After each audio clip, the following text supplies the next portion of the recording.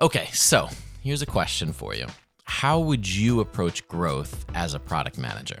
Well, you definitely have to keep a close watch on metrics. So I would be doing that. I would be looking at things like A/B testing, especially with conversion funnels. I would try to optimize pricing models and tiers.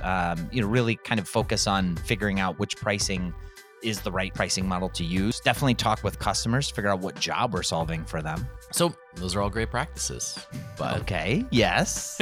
So according to Ben Foster, who's the chief product officer at GoCanvas and a former PM at eBay, these methods will only get you so far. In fact, they typically only yield moderate results. Okay, and so that's what Ben thinks. What do you think, Michael? I tend to agree with him, honestly. Okay. What would you or Ben suggest instead? So that's what we're going to talk about today, leading with a product vision versus A/B testing into oblivion. One gets you big wins and some losses, obviously, but the other just gets you moderate gains, but rarely a trajectory-altering growth. Well, let's get into it. Welcome to RocketShip.fm. Rocket Ship FM is produced in partnership with Product Collective. We are your hosts, Michael Sacca. And I'm Mike Belcito.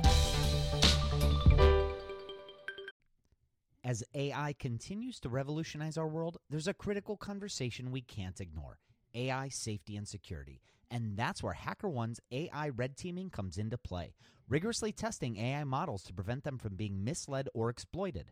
HackerOne employs over 2 million ethical hackers, and 750 of them specialize in prompt hacking and other AI security and testing. So HackerOne isn't just theorizing, they're actively safeguarding AI's future. Just recently, a team unearthed over 100 vulnerabilities in just 2 weeks. So whether you're at the helm of a startup or steering product innovation at a large company, it's time to prioritize AI security. Visit hackerone.com/AI for more. Again, hackerone.com/AI. This episode is sponsored by porkbun.com. Porkbun is a refreshingly different domain name registrar that's different from the other ones like GoDaddy or Namecheap. They've got low prices on hundreds of different domain extensions. They've got everything from .com domains to really cool ones like .pro, .dev, .xyz. Every domain name at Porkbun comes with tons of freebies too, like SSL certificate, WHOIS privacy, DNS, URL forwarding, and hosting trials. Because why pay for things that should be free, right? All these incredible features and tools are backed by incredible support, 365 days a year, and more 5-star reviews on Trustpilot from real customers than anyone else. Look, you can get $1 off your next domain name from Porkbun and see why they're the best domain name registrar around by using our code. Just go to porkbun.com/RocketShipFM24. That's porkbun, porkbun.com/RocketShipFM24. You'll save $1 on your next domain. This episode is brought to you by Gigantic. At Gigantic, you can level up your product skills through live small group cohort-based trainings. We're incredibly excited to welcome you to our next cohort of our product strategy training kicking off in January of 2024. This course will take you through the frameworks that product leaders use at companies like eBay, DoorDash, Groupon, Rent the Runway in order to scale their teams. It's taught by Ben Foster, a friend of this podcast, who is the former chief product officer at Whoop. So come join us. Go to gigantic.is. That's gigantic.is. And save your seat for our January cohort. Your potential is gigantic, and we're here to help you reach it. Go to gigantic.is to reserve your seat today. So you talked with Ben Foster about this, and my first question is, what does leading by product vision actually mean? It's the idea that you can optimize things honestly to death, right? You're only going to get so far, and after a while you stop solving actual problems and you just start changing button colors. And so how he learned this was actually very interesting, and it illustrates kind of his point very well. He was the VP of product at a company called Opower, which was an energy company that produced reports for homeowners that helped them reduce their energy bills. So I was a VP of product and UX at Opower, and we were a company that was delivering a SaaS solution to enterprises like utility companies. But the ultimate product experience was actually something that a consumer would use in the form of these home energy reports that we would deliver and that would try to convince them to save more energy in their households. And when I think about the product development work that we did over the 4.5 years or so that I was there, we had this really high functioning product. We had a home energy report that was driving people's behavior change to use less power, which, as it turns out, utilities actually wanted to have be the case, as strange as that may be. And we could optimize the heck out of these reports. We could show a graph of your usage versus your neighbor's usage. We could show how your usage and energy has shifted over time.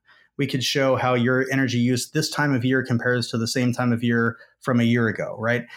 And so we had an infinite array of number of things that we could try to experiment with to make the efficacy of these home energy reports better so that utilities would get better outcomes out of this. And the sky was the limit. And I think in many ways, while I thought that that was a good thing at the time, what I realize in retrospect is that it was a little bit of fool's gold.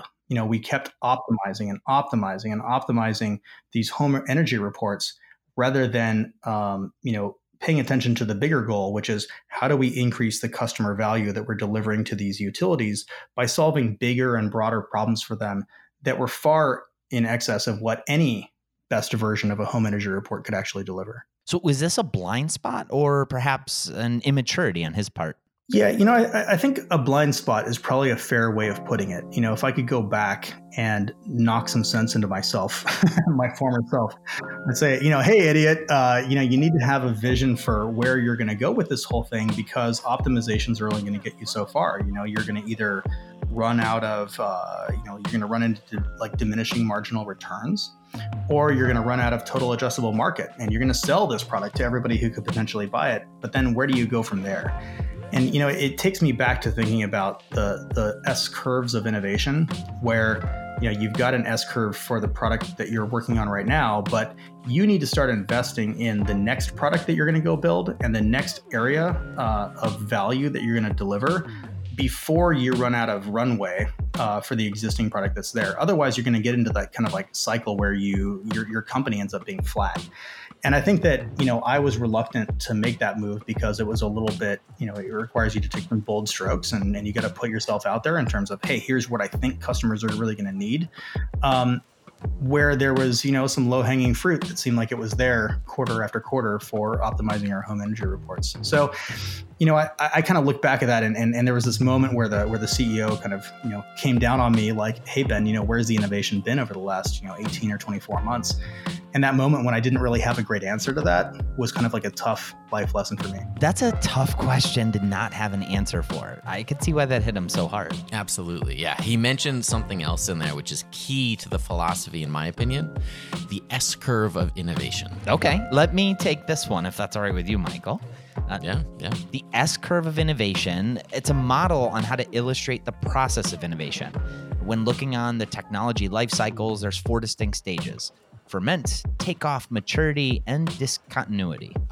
And these make up that S in the S curve, I imagine. Exactly. Yeah. Ferment is essentially the early flat stage when the most resources are being dumped into research and development. Then takeoff, that's the hockey stick growth curve that everybody talks about. The research is paid off and a new solution is hot in the market. I haven't heard anything about A/B testing yet. Okay, I don't think that's a step necessarily in the whole grand scheme of things, but actually, I mean, maturity is when you generally see product managers coming in and maybe going to that A/B testing, maybe to death.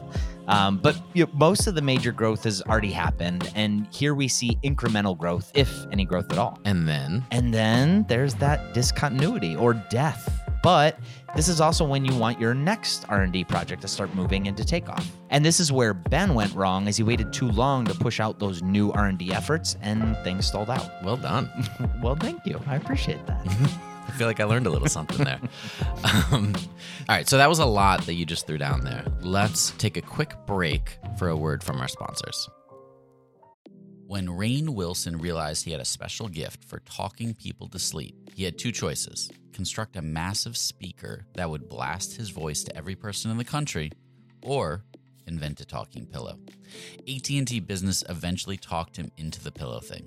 And, backed by a reliable network, the only network with built-in security controls, Sleep with Rainn was a hit. Take your ideas to the moon and beyond at business.att.com. That's business.att.com. Okay, so now that we understand a bit more about where Ben missed, what did Ben learn from this? I've done a lot of advising of companies post OPower, and I've actually had the opportunity to work with like between 40 and 45 different companies as a formal advisor. So I've seen a lot of different data points on this, and I've seen a lot of different companies who struggle with this same thing. And what I've found is that a lot of it's very common for there to be a real emphasis on optimization. And I think that, if you consider product management to be both an art and a science, the science is there. We're doing that with A/B testing all the time. But the lost art of product management is the establishment of a really good vision. And to me, there's kind of like three really critical pieces that I've identified of how to do a vision right. And I think one of those is that it's got to be customer focused. We get in front of these CEOs and these founders, and they would walk me through at the whiteboard how they're going to disrupt X, or they're going to become the Uber of Y, or they're going to apply, AI to problem Z. And they have all these different ideas for what they're going to do within their space. And what's interesting each time is that the one word that often never gets mentioned as they're revealing their grand vision is the customer. And, they're thinking we're going to disrupt an industry. But the reality is nobody disrupts an industry directly. You disrupt an industry by solving a customer problem that matters, and do so in such a way that as a result, you disrupt the industry, right?